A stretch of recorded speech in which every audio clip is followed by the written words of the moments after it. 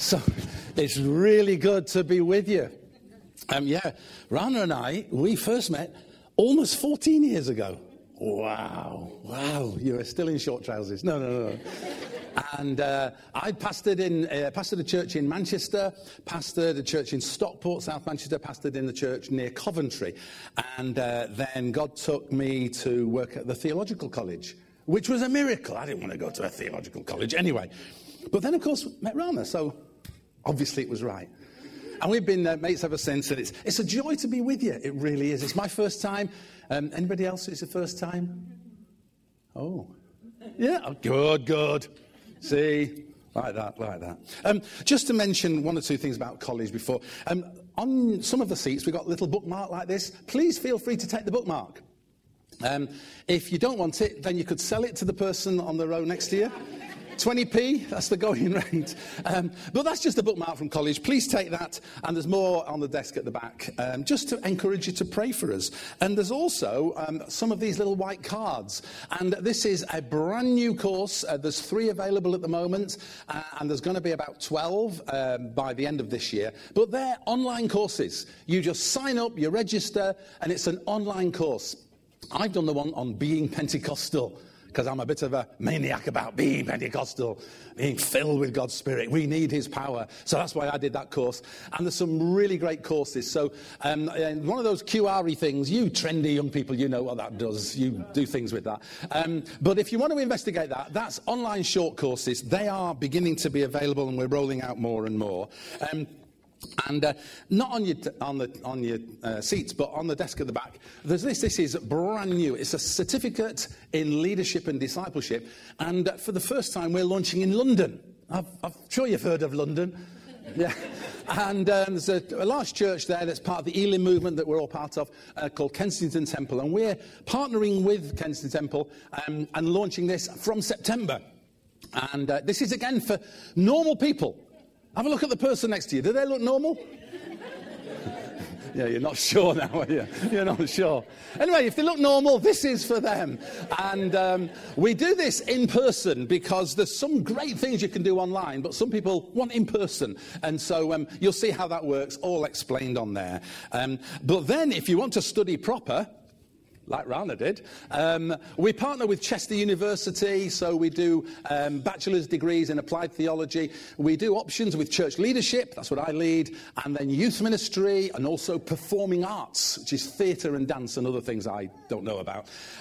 But those are validated by the University of Chester. That's our partner university, is Chester. And so we do bachelor's degrees and most of our students get student loans and all that sort of stuff. And also in this booklet, this is a little booklet, these are all available on the desk at the back. It tells you about our master's courses. So if the person next to you doesn't look normal, but looks like they could do a master's course. Okay, I'll move on quickly. So master's courses, how to do that as well. And loads of people don't realise you can actually get student loans for master's courses as well. So all the propaganda is on the table out at the back if you want to get hold of that. And do have a word with me, or even more, have a word with Rana, because here's one we prepared earlier. I just want to reassure my wife I'm putting my timer on, love. Okay.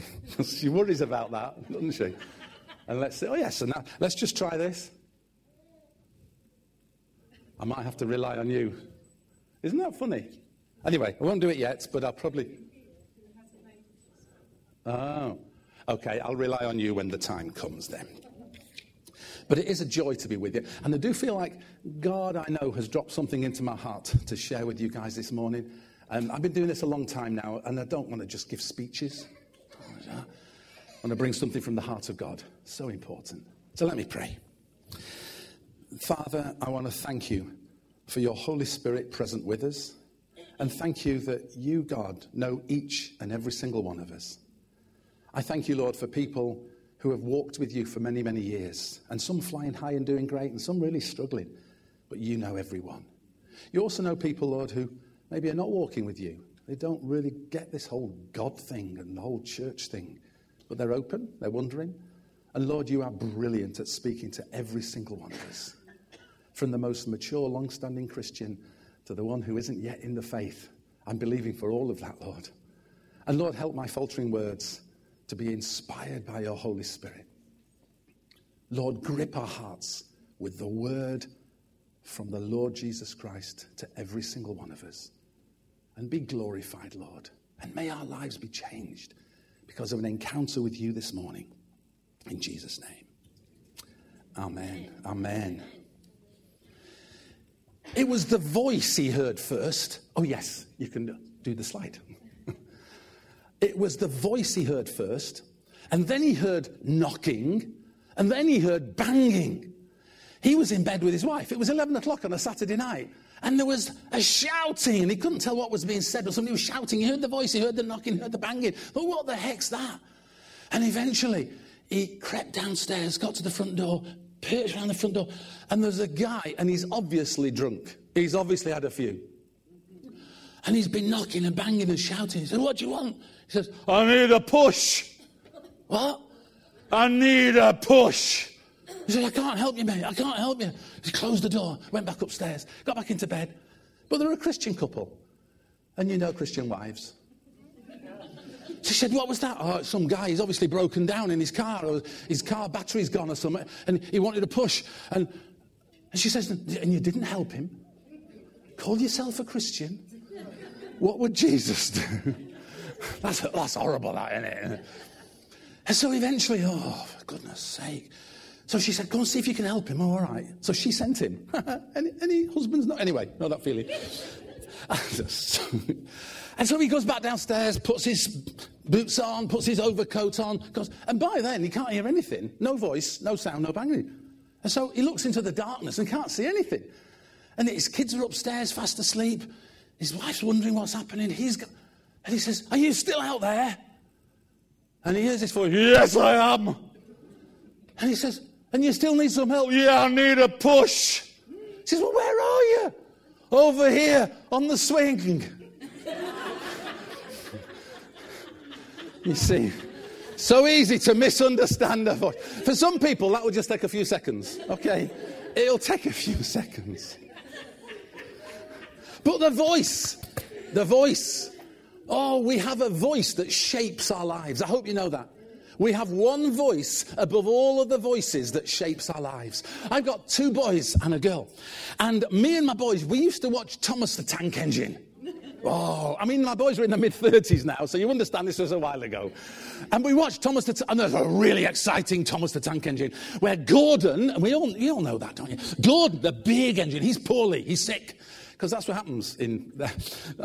And so suddenly the big, long goods train that Gordon was supposed to pull, little tiny Thomas, and little Thomas is a little tank engine, little tiny.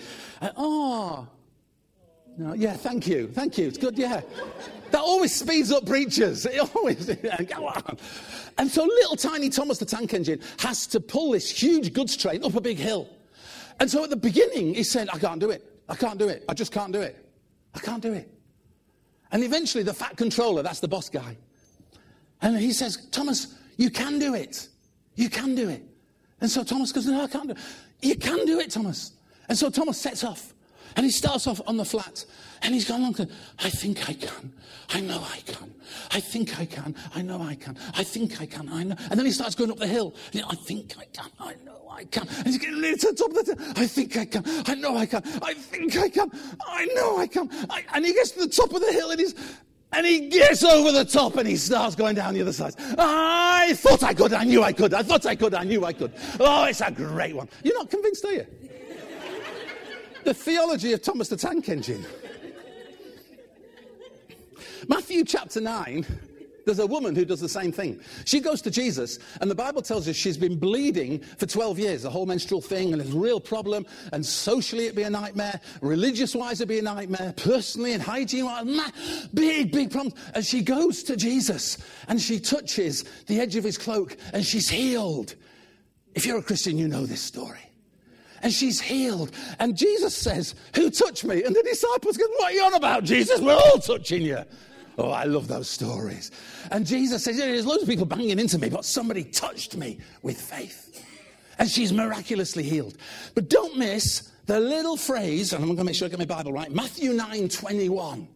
Because Matthew 9:21, it says, she kept on saying to herself, if I touch him, I'll be healed. If I touch him, I'll be healed. Just like Thomas the Tank. You see, you wondered about the Thomas the Tank theology. But Thomas the Tank had to, I think I can, I know I can. And this woman, as she approaches Jesus, she kept on saying to herself, that's how she fed faith that when she touches Jesus' garment, she will be healed. And she was healed in the power of Jesus flooding into her. Psychologists call this self-talk. The most influential voice in your life is your own. You speak to yourself. No, I don't. See? We speak to ourselves. And boy, that's a powerful voice. And I've had the privilege of pastoring and discipling many people in a number of churches over many years. And I have had the joy of seeing people released from damaging self-talk. I've seen people released into the freedom of who God called them to be because they have almost had CDs in their mind playing over and over and over again. I'm rubbish. I'm no good. I'm worthless. And we need to unpack some scripture because I'm going to ask you this question, if you could put the next one. Which voice are you going to listen to? Which voice are you going to listen to? Sorry, are you having the trouble? Oh. Okay. I can manage with that. That's the key, because you have a voice that shapes your self-talk. And I want you to open, if you have your Bible, Luke chapter 3. If you're a guest or a visitor, you've probably got a Bible. But if you're a committed Christian, you've got a Bible and you read it regularly. Remember? I get people to open these. Paper Bible, digital Bible, Bible on your phone, whatever it is. It's good to sit in the scripture. It's good to open this. To be honest, when I preach now, I don't put text up there because it's made church lazy. Anyway, that's just me. Bee in the bonnet. Okay, get on, Pete. Okay, I'll keep going. But Luke chapter 3. Luke chapter 3. And we're going to look into over a chapter of scripture. Middle of chapter 3 to middle of chapter 4. But we're going to just look at some highlights. So Luke chapter 3, verse 21. And we're going to see in this passage three voices that speak to Jesus and the one he chooses to listen to. And I believe every single one of us, we have three key voices that speak to us. And we choose which of those three voices shape our self-talk. That's why various people talk of cognitive therapy.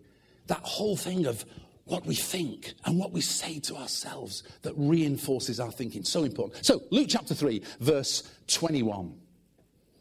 When all the people were being baptized, Jesus was baptized too. And as he was praying, heaven was opened. And the Holy Spirit descended on him in bodily form like a dove. And a voice came from heaven. You are my Son, whom I love. With you I am well pleased. Oh, let's pause there. Because that is the voice from heaven. That is the voice from heaven. It's interesting that when it says all people are being baptized, Jesus was baptized too. The way that Luke, and Luke's a great gospel writer. There's 4 gospels. This is Luke's version. And Luke is probably the one that's most detailed and unpacks lots of different things. He's making Jesus accessible to every person on the planet. That's Luke's mission. And here, all the people being baptized, Jesus was baptized too. The focus is not Jesus being baptized. We call it, this is the baptism of Jesus. That's not the focus. It's like lots of people getting baptized and Jesus got done as well. It's like a throwaway comment. But it says, and as he was praying, heaven was opened. Now, if you know your Old Testament at all, that little phrase, heaven was opened, do you know what that means? God is going to speak. God is going to do something. When you read through the prophets, read through the Old Testament, whenever it says, and the heavens were opened, wow, God is going to speak. So the focus of this is not Jesus being baptized. It's not even actually the dove coming upon Jesus in bodily form, the Holy Spirit descending. The key is heaven was open and a voice came from heaven. You are my Son, who I love. With you I am well pleased. That's what God the Father said to Jesus. And that's what God the Father says to you and to me. You are my daughter, and I love you to bits. You are my son, and I think the world of you. That's what God says. Because if there's anything that damages our walk with Jesus, it's a wrong concept of God. If you have a concept of God of the harshest bank manager you've ever known, mingled with the rottenest, nastiest estate agent you've ever met. I've got history there. Anyway. With the most horrible head teacher and we get God as a picture of all that. No. The voice from heaven comes to you and me, as it did to Jesus, and says, you are my son. You are my daughter. You are my child. With you I'm well pleased, and I love you. And I've pastored people down the years, and I honestly know when you preach, you can tell people off dead easy. Tell people, oh, you should pray more. You should witness for Jesus.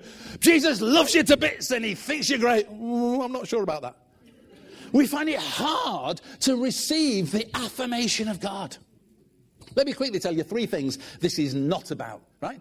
So, number 1, voice from heaven. Oh, yes, well done. Well rescued. Voice from heaven. It's about a voice of love. You're my son, you're my son, you're my daughter, you're my daughter.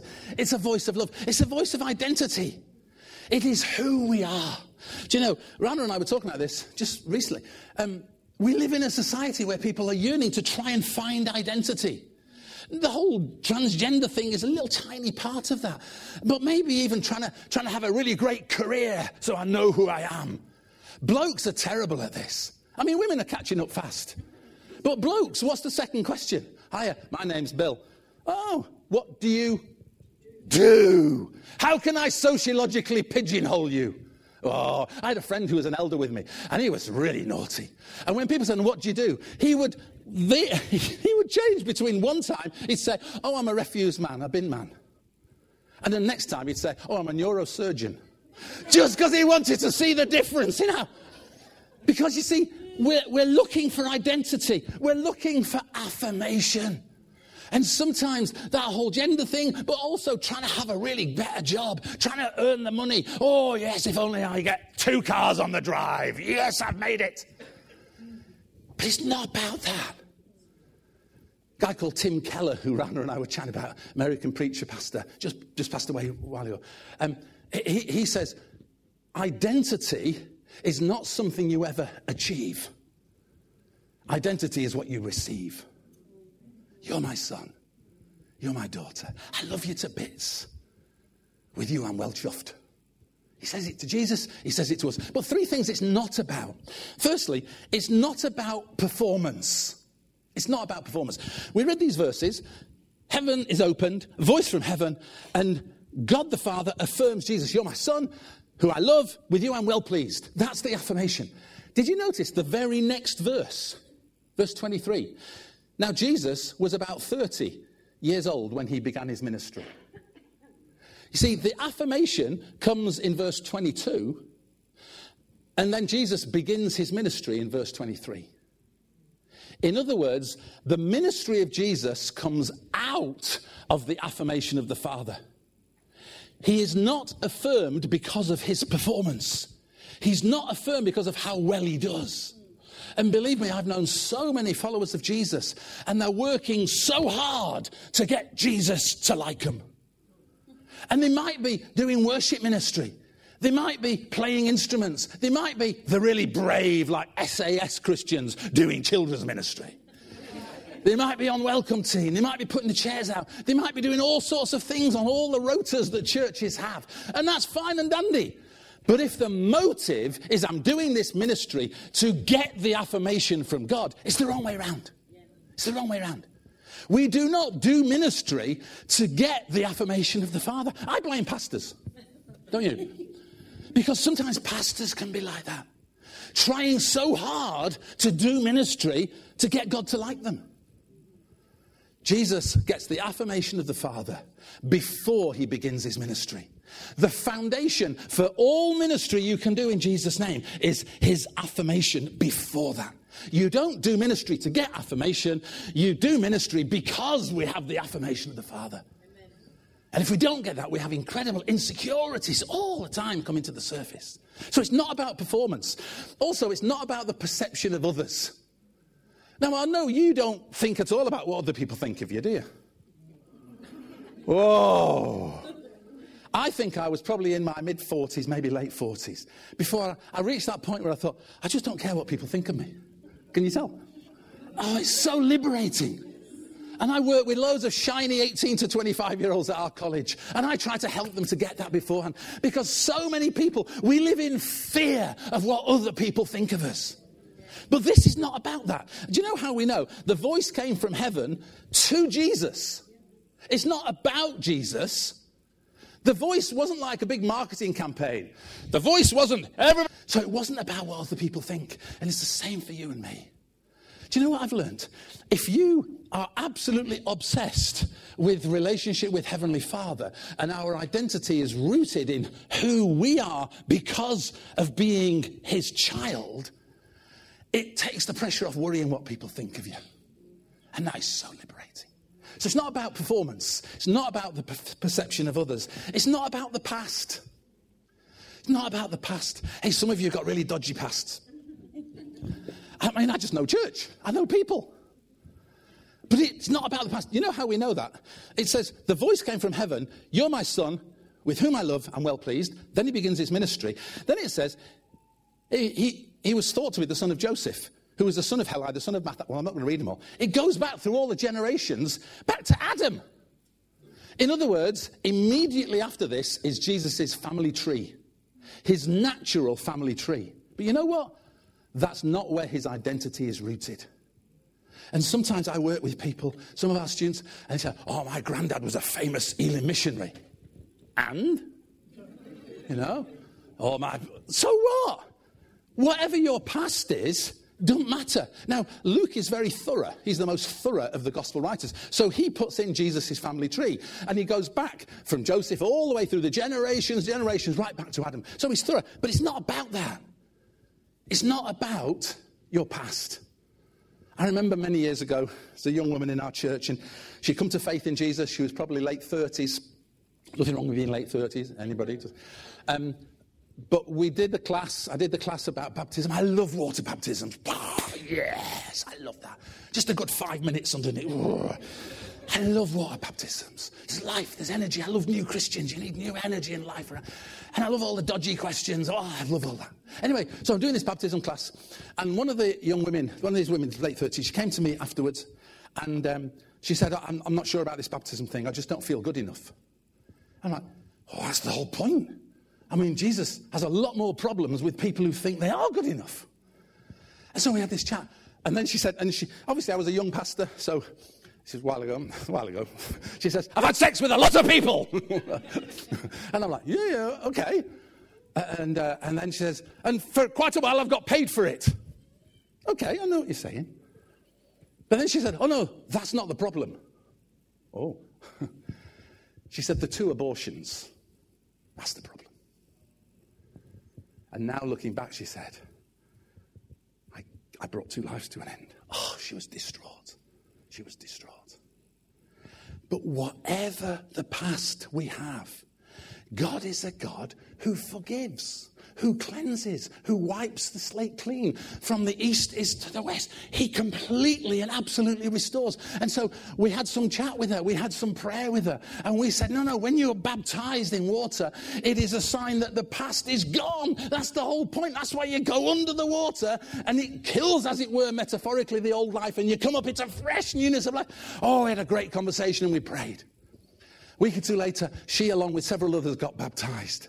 And she came up out of the water, and she looked at me and Jill, and as she came up out of the water, she goes, I'm clean, I'm forgiven, I've got new life in Jesus. And even the Christians are like, calm down. But I knew what God was doing. And she's still walking with Jesus many years later. See, our past doesn't matter. But if we're not careful, we can think, well, my past is pretty good. Oh, my past is so bad, I can never really make it as a Christian. No, it's not about your past. The affirmation of the Heavenly Father, the voice from heaven, comes to Jesus and comes to you and me and says, when you come into relationship with me and accept Jesus as your Lord, you become a child of God. You are a son of God. You are a daughter of God. And he loves you. And he's for you. And by his Spirit, he lives within you. Oh, that is so powerful. It's not about our performance. It's not about the perception of other people. It's not about our past, whether it's good or bad. It's totally about the voice from heaven, which comes to Jesus in Luke 3 and comes to you and me. And that voice from heaven is affirming and loving and enlarges our soul. I can do all things in Christ because I am in him. I'm his child. Make sure your self-talk is shaped by that voice from heaven. Let's move on and see what happens to Jesus. Chapter 4. So we've done all the family tree. Immediately afterwards, it says, Jesus, full of the Holy Spirit, returned from the Jordan River and was led by the Spirit in the desert, where for 40 days he was tempted by the devil. He ate nothing during those days, and at the end of them, he was hungry. The devil spoke to him. Whoa! If we had music now, we'd have a da-da-da-da. He's quite good, that guy. Da-da-da-da. Because that's what the devil spoke to him. And verse 3 says, the devil spoke to him and said, if you are the Son of God. Can you see the very thing that half a chapter before had been affirmed by the Father is the first words from heaven where you are my son. What does Satan, the enemy, do? Straight away, if you are the Son of God. He throws doubt on the very core identity of who Jesus is. That is the voice from hell. That is the voice from hell. And some Pentecostals and charismaniacs, can find devils and demons all over the place. I remember years ago, a guy came to me, I need deliverance from a spirit, Pete. And I'm like, Oh, Pastor Pete, I need deliverance from a spirit. What's that then? I need deliverance from the spirit of nicotine. I'm like, no, you just need help giving up smoking, mate. Don't blame a flipping demon. Take personal responsibility. Anyway, so I'm not the sort of person that finds devils and demons all over the place. But the devil is real. And he wants to harm us. He wants to hurt us. The voice from hell always sows doubt. Doubt. Satan's first words, if. And he comes to us. Oh, my goodness. Down the years, especially pastoring blokes and still pastoring young men at the college, the whole thing with porn and masturbation. Can you say masturbation in church? Anyway, but porn and also... And the number of times I've had somebody who's been walking with Jesus for a while. They say, I'm not a Christian anymore because I sinned last night. And what does Satan do? If. Satan whispers to us, call yourself a Christian. You're not a flipping Christian. You're useless. You're never going to make it. Why don't you give up now? What if people at church knew what you were really like? Satan whispers those things. He sows doubt into us. Jesus himself in John 10 says of Satan, the thief, that's Satan, the thief comes only to steal and to kill and to destroy. I have come that they might have life. Jesus Christ is the life bringer. Satan is the destroyer of lies, the destroyer of truth. He fosters doubt and he wants to deceive us with lies. In Revelation, one of his names that Satan's given is the accuser. People sometimes say, the accuser of the brethren. Well, he's also the accuser of the whatever cisterns are. And he whispers to us. And you've had that, and I've had that. I've had times as a pastor, let alone as a Christian, where Satan whispers, you're flipping rubbish, you are. Call yourself a Christian. What about that? What about this? He wants to destroy our life in Christ. He wants to deceive us, and he sows doubt. Oh, that's the voice from hell. And that voice whispers to you and me, if. And don't miss the fact that Satan doesn't say, if anything else. He says, if you are the Son of God. He goes for the jugular. He goes for the very core of what God had said to him. God had affirmed, you're my son. Satan says, if you are the Son of God. But there's one more voice. The third voice. Still the same chapter, verse 14 now. Verse 14. So, the first voice from heaven, that was when Jesus was in the River Jordan. The second voice from hell, he's in the desert. He now goes to Nazareth, his hometown. Verse 14. Jesus returned to Galilee in the power of the Spirit, full of the Spirit and power of the Spirit, it's all the way through. And news about him spread through the whole countryside. He taught in their synagogues and everyone praised him. Don't miss that. Everyone praised him. Boy, good lad. Oh, yeah. Everyone praised him. He went to Nazareth where he had been brought up. And on the Sabbath day, he went into the synagogue, as was his custom. And he stood up to read. The scroll of the prophet Isaiah was handed to him, and he unrolled it and found the place where it is written. Don't miss that. Jesus chose what he was going to read. It is written, the Spirit of the Lord is on me, because he's anointed me to preach good news to the poor. He sent me to proclaim freedom to the prisoners, recovery of sight for the blind, to release the oppressed, to proclaim the year of the Lord's favour. This is from Isaiah, and it's what people call a messianic prophecy. It's a prophecy that the Messiah will come. This is written 600 years before Jesus, and it's a prophecy that the Messiah will come. And Jesus reads this prophecy, and look at this, Jesus is quite naughty. Verse 20, then he rolled up the scroll, gave it back to the attendant, and sat down. In Hebrew culture, that means he's going to teach. He said it was the opposite, we stand at Hebrew time. He sat down. And then the eyes of everyone in the synagogue were fastened on him. And he began by saying to them, today this scripture is fulfilled in your hearing. Don't miss what's going on here. Jesus, he's gone to a synagogue in his hometown, Nazareth. He gets the prophet Isaiah. He unrolls the scroll, and big scroll for Isaiah, big book. He finds a messianic prophecy where the prophet is saying, hey, the Messiah is going to come. And Jesus sits down and says, hey, guess what, babies? Today, this has been fulfilled. You know that scripture says the Messiah is coming. Ta-da! He's here. There's some people who have a poor understanding of the Bible and say, Jesus never came to be God, never came to be Messiah. Of course he did all the way through. He just did it subtle for people to pick up. He has just said, this prophecy says the Messiah will come, and today it is fulfilled. But look at the next verse. Oh, the next verse.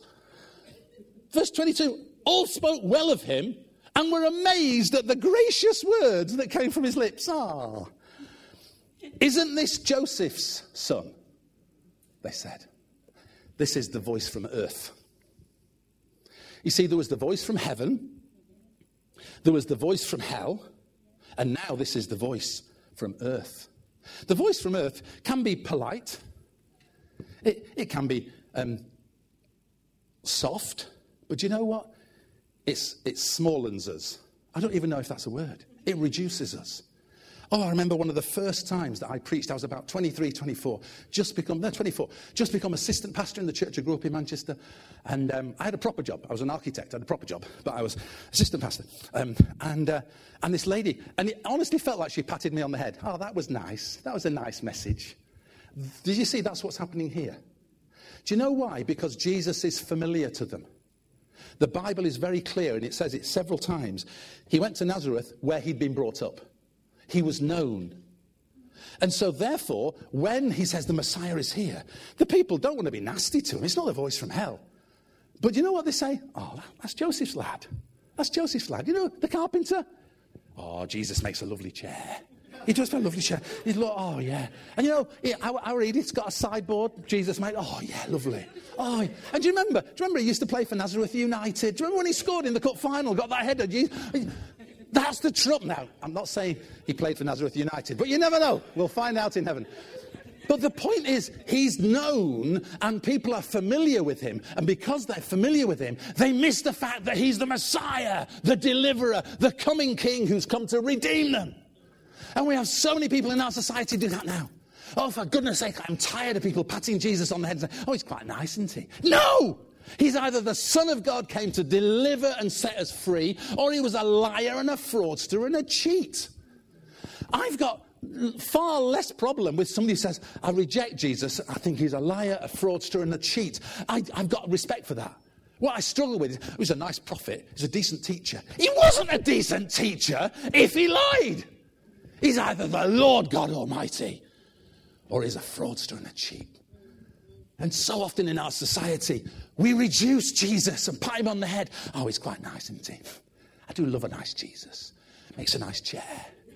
No. The voice from earth is polite, but it's unbelieving, and it always reduces us. I've down the years prayed for a number of people who've had issues with the whole thing, and I remember praying for one young woman, and I brought this prophetic thing, and we prayed, and she says, when I was 7, my dad said to me in a row, well, I wish you'd not been born. You know what that becomes? That becomes like a CD playing in your mind.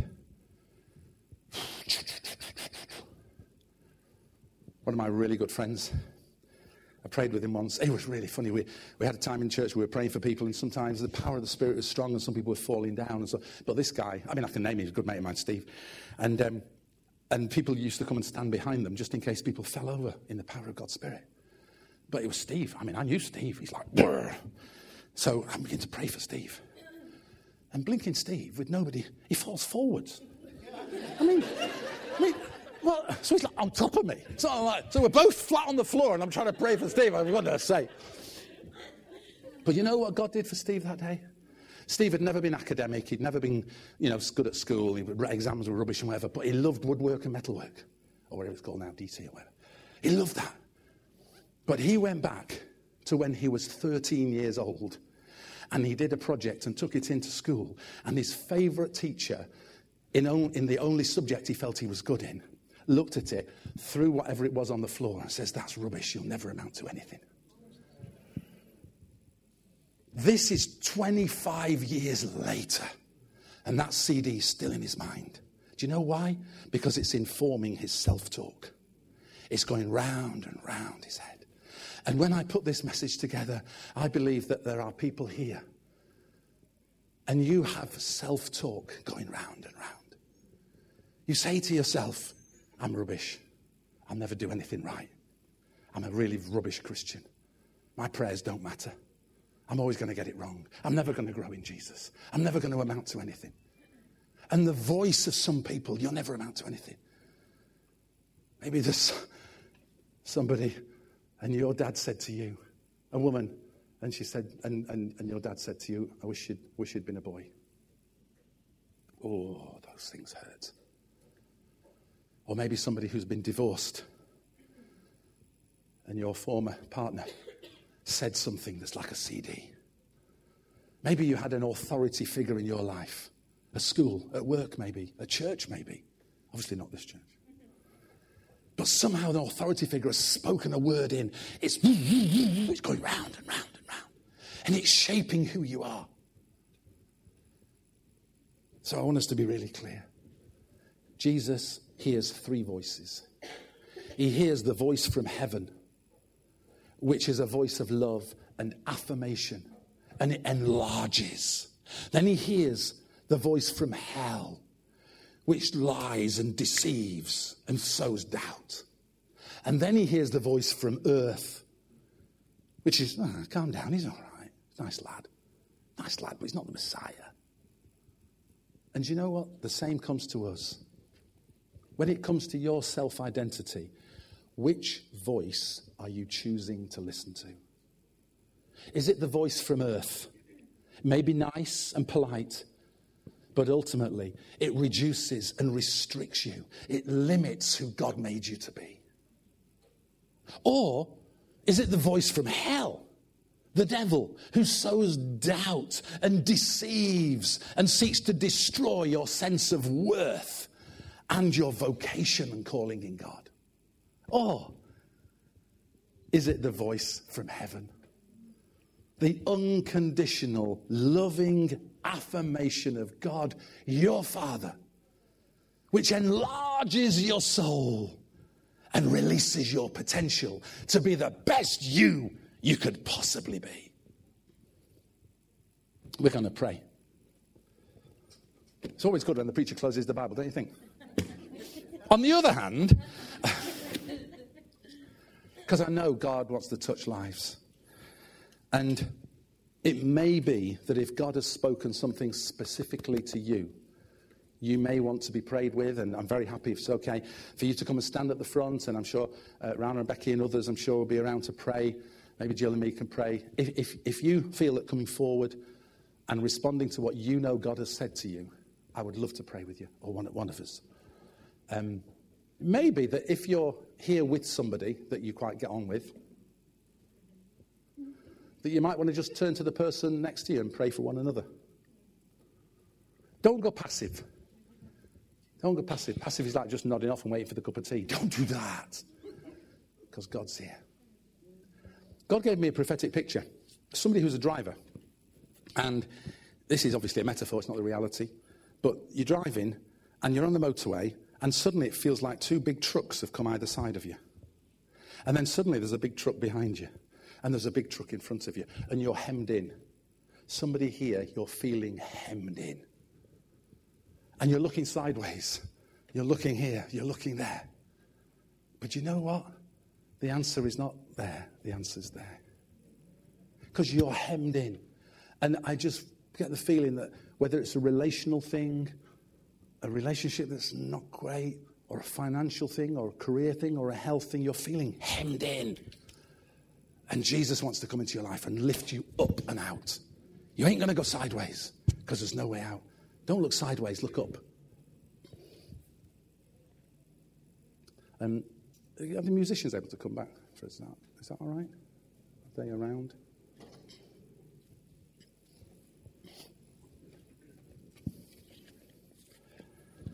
What's that voice speaking to you? What's that voice speaking to you? Let's all stand, shall we? Can we all stand? If you want to say to the person next to you, this is how I would love you to pray for me, then you can pray where you are. If you want to come to the front and some of us pray for you, you can do that. But I know there's somebody here and you're hemmed in. And I know there are people here and you have that CD in your mind. What that person said to you. Out of a bad relationship or an authority figure, there's something and it's just going round and round. You're worthless, you're hopeless, you'll never make it, you're rubbish, blah, blah, blah. It's going round and round. This morning, I believe the Lord Jesus Christ, by his Spirit present with us, can touch you and release you from that damaging self-talk. Just like that lady, she kept on saying to herself, yes, I can touch Jesus and be healed. So let's do that. Quietly pray for the person next to you. And if you want to come to the front to be prayed for, we'd love to do that.